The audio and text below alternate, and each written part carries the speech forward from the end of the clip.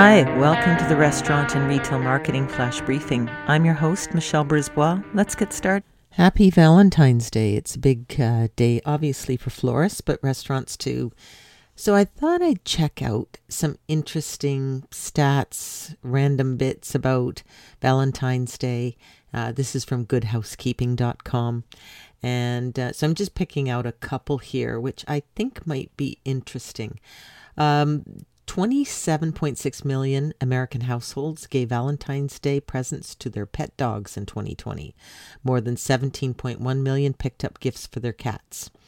American households spent an estimated 751.3 million on gifts for their pets on Valentine's Day.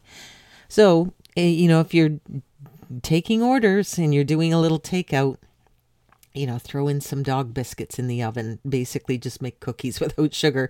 You can easily find a recipe online if you don't have one. But something for the pet will certainly maybe cement the love of your customers. So there's one. Another one that I thought was interesting was about how many people get engaged on Valentine's Day. So 6 million couples typically get engaged on February 14th. And Valentine's Day was voted the best day of the year to propose. And of those people who voted, 40% were men. So if a couple is in your restaurant or doing pickup and that there's a proposal, put in a little note, maybe give them a little gift card for, $20 off if they come back on their first anniversary.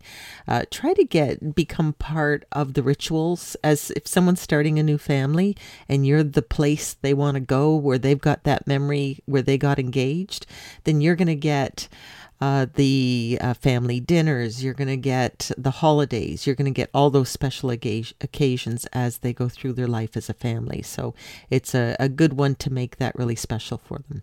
So I hope Valentine's Day is great wherever you are, and we'll talk to you tomorrow. So come on, let's get out.